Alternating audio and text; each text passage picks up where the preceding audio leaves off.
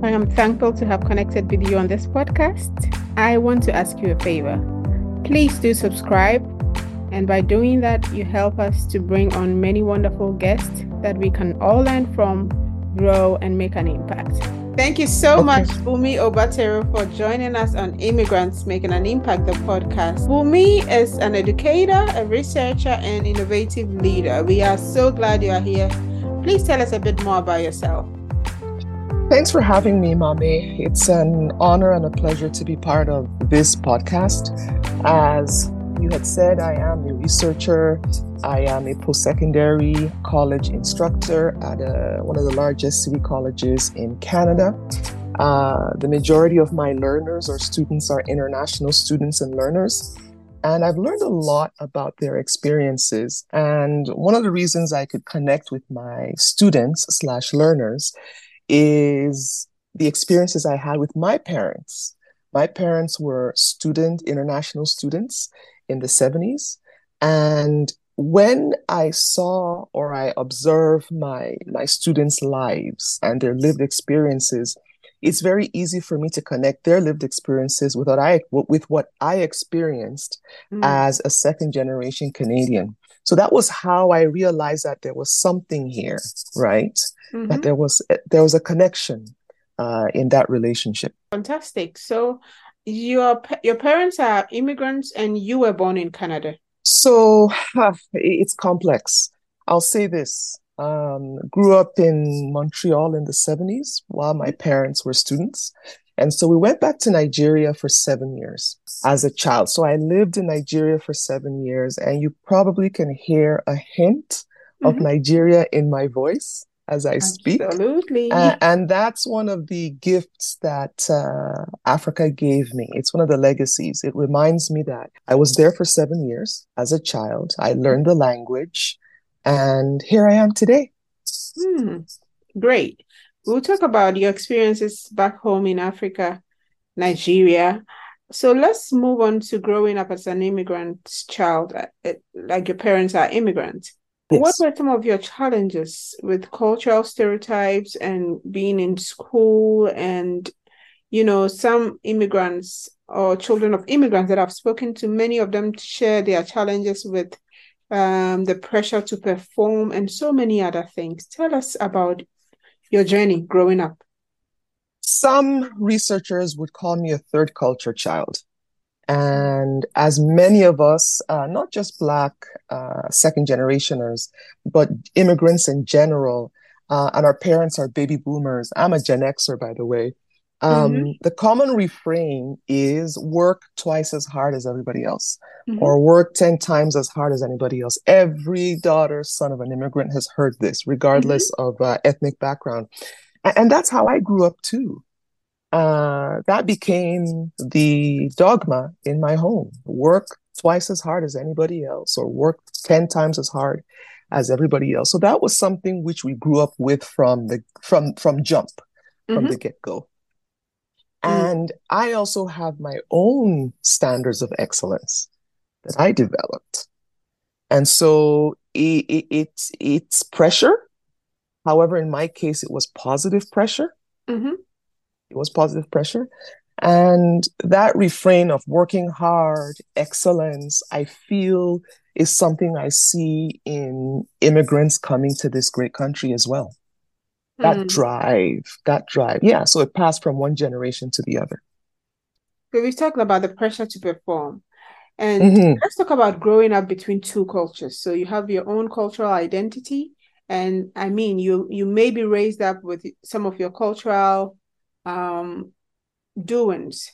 And then coming to live in Canada, there's also a way of life culturally. Yes. So torn between these cultures, how is it like growing up?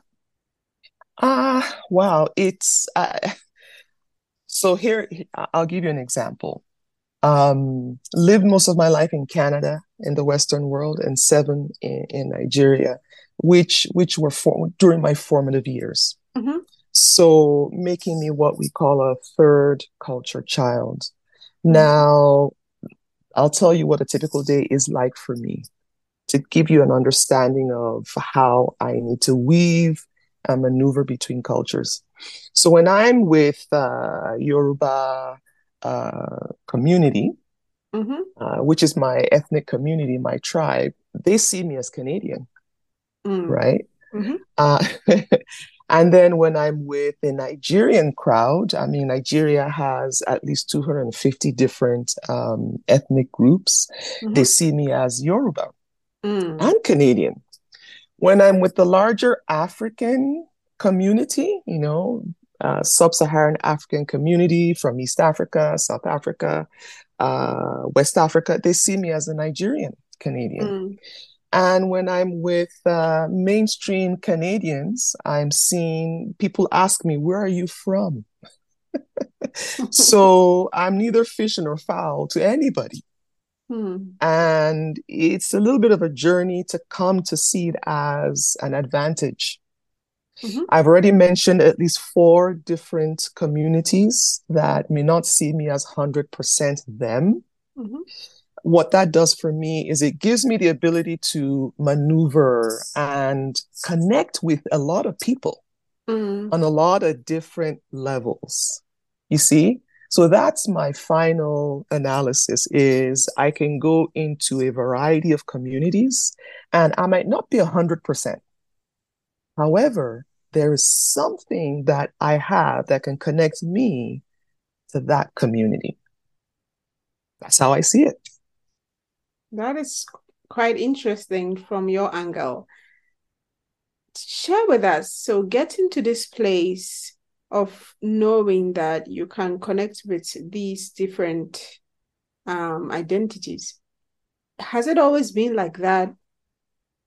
Or are you talking about my emotional journey or the I journey mean, itself? before you get to know that people see you differently, people think that you are something that you're Canadian, others think that you're Nigerian. And what Yes. does all these identities do to you before you knew that, okay, so I have come now to know that people see me differently from where I come from, where I have lived my different experiences. Did it challenge you in Yes. any way before you came to know? Of course, of course. And I think it's that juggling of multiple identities. Mm-hmm. W.E.B. Du Bois talked about double consciousness, and that just talks about my African American brothers and sisters Mm-hmm. living in America, how they need to negotiate between their subculture and the American mainstream culture. Mm-hmm. For me, it's actually more than two. And I have to code switch many times a day. Mm-hmm. I feel I've been doing this as a child unconsciously, and Mm. perhaps it's my personality. It's exciting for me, but sometimes you want that heart to heart. I think that's where the challenges are, is you want to be seen not as, oh, you're different, Mm-hmm. whether I am in an African community or in a mainstream community. But that heart to heart is hard sometimes. You have to look for it because there's that part of you as a human being that wants to connect fully. Yeah. Mm. Thank you for Mm-hmm. sharing that. Very insightful. And being a child of immigrants, what advice would you give to immigrants' parents raising their children in a country in which they are not born? I believe um, it's important for us to instill in our children their intrinsic value, that their legitimacy, their worth, their value is intrinsic. Mm-hmm. They are valued because they are loved. And then you can instill pride in what they do. What you do is not what you are. It's an interesting perspective. You are legitimate, you have value because you exist and you Mm-hmm. are loved. That's a foundation that I find helps not just our immigrant kids, I mean our children, Mm-hmm. but children in general. And then you can build upon that pride of culture, Mm-hmm. pride in language, pride in country of origin. One thing I also encourage parents to do is to investigate their own historical background and draw a family tree for instance, Mm-hmm. right? So you have mommy and daddy, you have grandma, grandpa, and you just begin to find as much data as you can about your lineage and talk about what each person in that lineage did, the nodes. Mm. That's important. Yeah, it's a visual. It's something you get to talk about consistently. I find that to be very helpful. But first of all, it's important for the child to have that in the understanding that they have value because they are. Then you can build on their heritage. You can build on their personality. You can build on their gifts and their education. Hmm. Mhm. Wow. Amazing. There's a lot we can learn from you. But looking at your background as an educator, researcher, I think that you also share that powerful stories transmit complexities into the relatable. Could you tell us the importance of sharing our stories, especially as immigrants? You know, Tales by Moonlight, anybody? We come from a people, you and I come from a people that are mostly oral historians. Mm-hmm. So perhaps it's in the blood, right? Maybe it's genetic. We are always telling our stories. We're always telling stories. We listen to stories from our mother. We listen to stories from our grandparents, from our great grandparents. So those 7 years in Nigeria, I got really immersed into that oral culture. Mm-hmm. It's through our oral culture that our history resides. You know, for instance, in drawing my own family tree, all I need to do is visit the oral historian or ask the oral historian in my family line, and he would recite the oral history of my family. And from there, I begin to understand my generational lineage. Mm. So, storytelling is something which you and I do. We've been doing it for centuries. And so, why not now? We've been doing it for centuries, so why not now? Excellent. Mm-hmm. Uh-huh. Let's talk about immigrant entrepreneurship. I am a fan. I believe that every immigrant should pursue entrepreneurship. I think that immigrants are naturally born entrepreneurs. So since entrepreneurship and immigrant entrepreneurship is a field that you have dived into or you are still researching on and also know more about, please tell us a bit more about that. My great grandmother was one of the few women in my village, Midwest Nigeria, to own 100 pounds. And this was before World War II. Mm-hmm. How many times you hear history like that? Not Not only is immigrant entrepreneurship important, it's also a way for us to tell our stories and to share with the world that we are very much like everybody else who has dreams and aspirations. We have a pride as entrepreneurs. We have always been entrepreneurs. I can go back in my lineage and the women from my mother's side, my father's side were entrepreneurs. My mother is an entrepreneur. My father is an entrepreneur. My mm, siblings are entrepreneurs. mm-hmm, There's something about that I'm still looking into. What is it about entrepreneurship that appeals to us? There are two sides.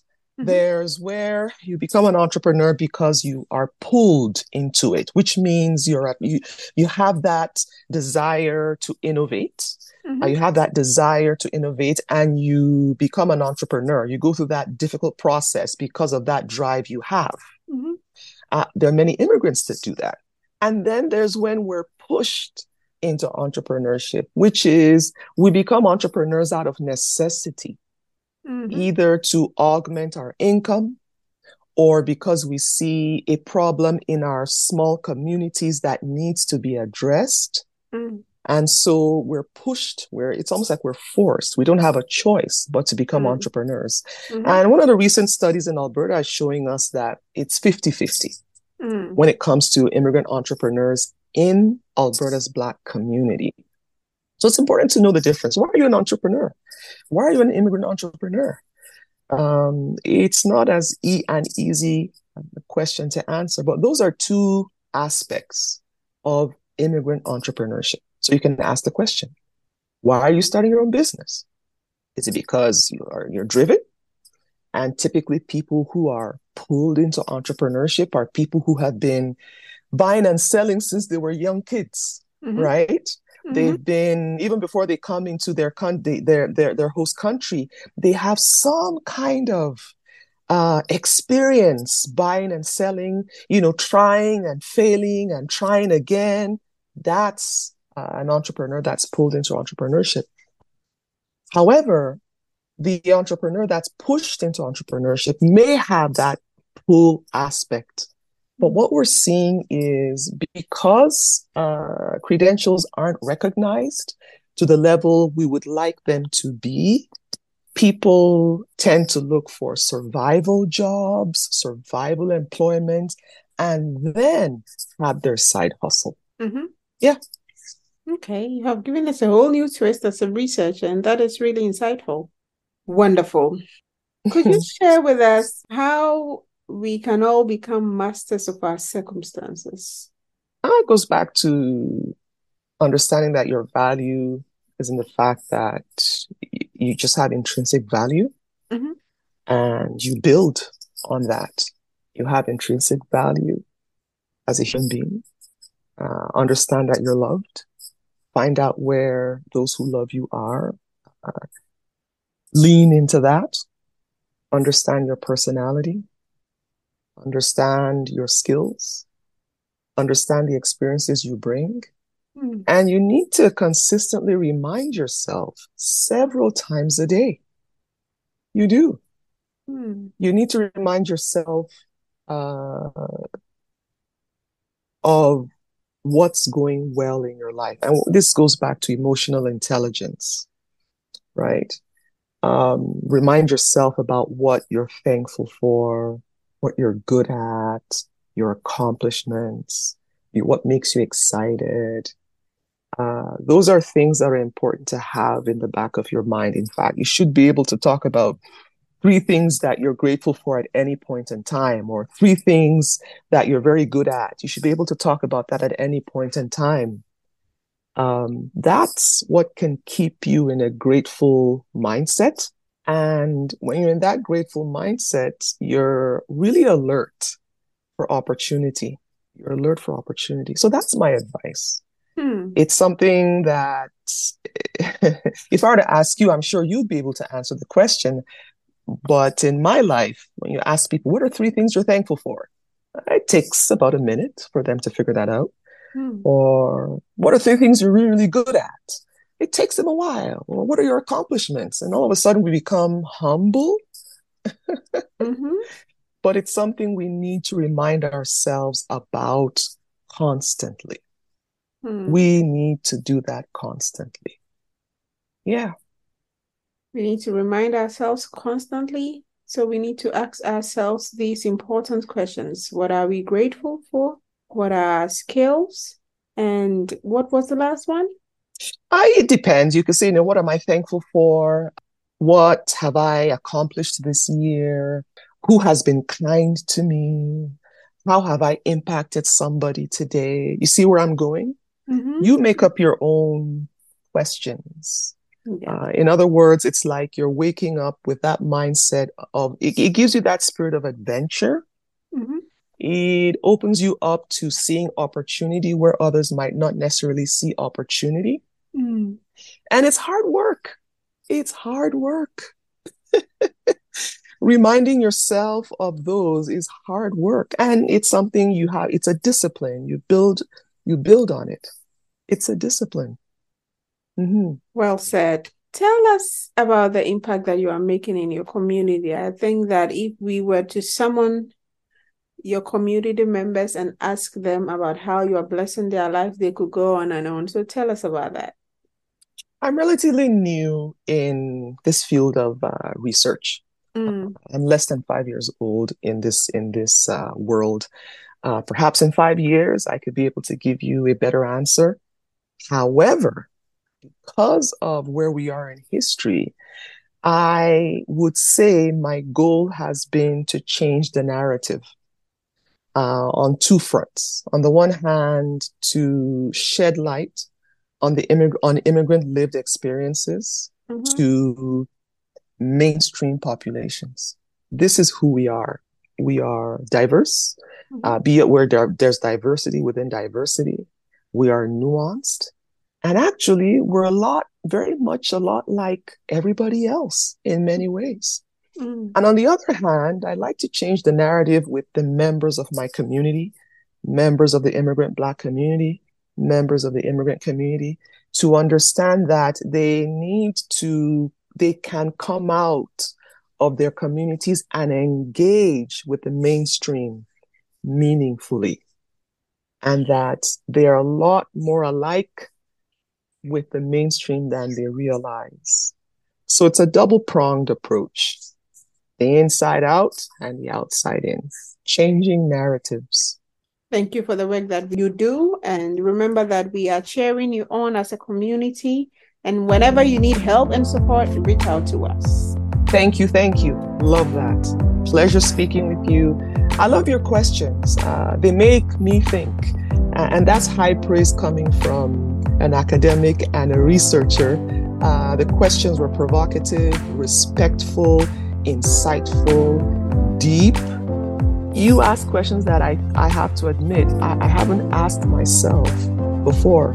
So thank you for taking my mind and emotions to a different place. I appreciate that. That is so sweet. Thank you. And we are not yet done. Please finish this sentence for us. Immigrants are the future. Immigrants are the future. Yeah, we are the future. Wow. Well said. We couldn't have ended this conversation better. So thank you so much, Bumi Obatiro, for coming. You're very welcome.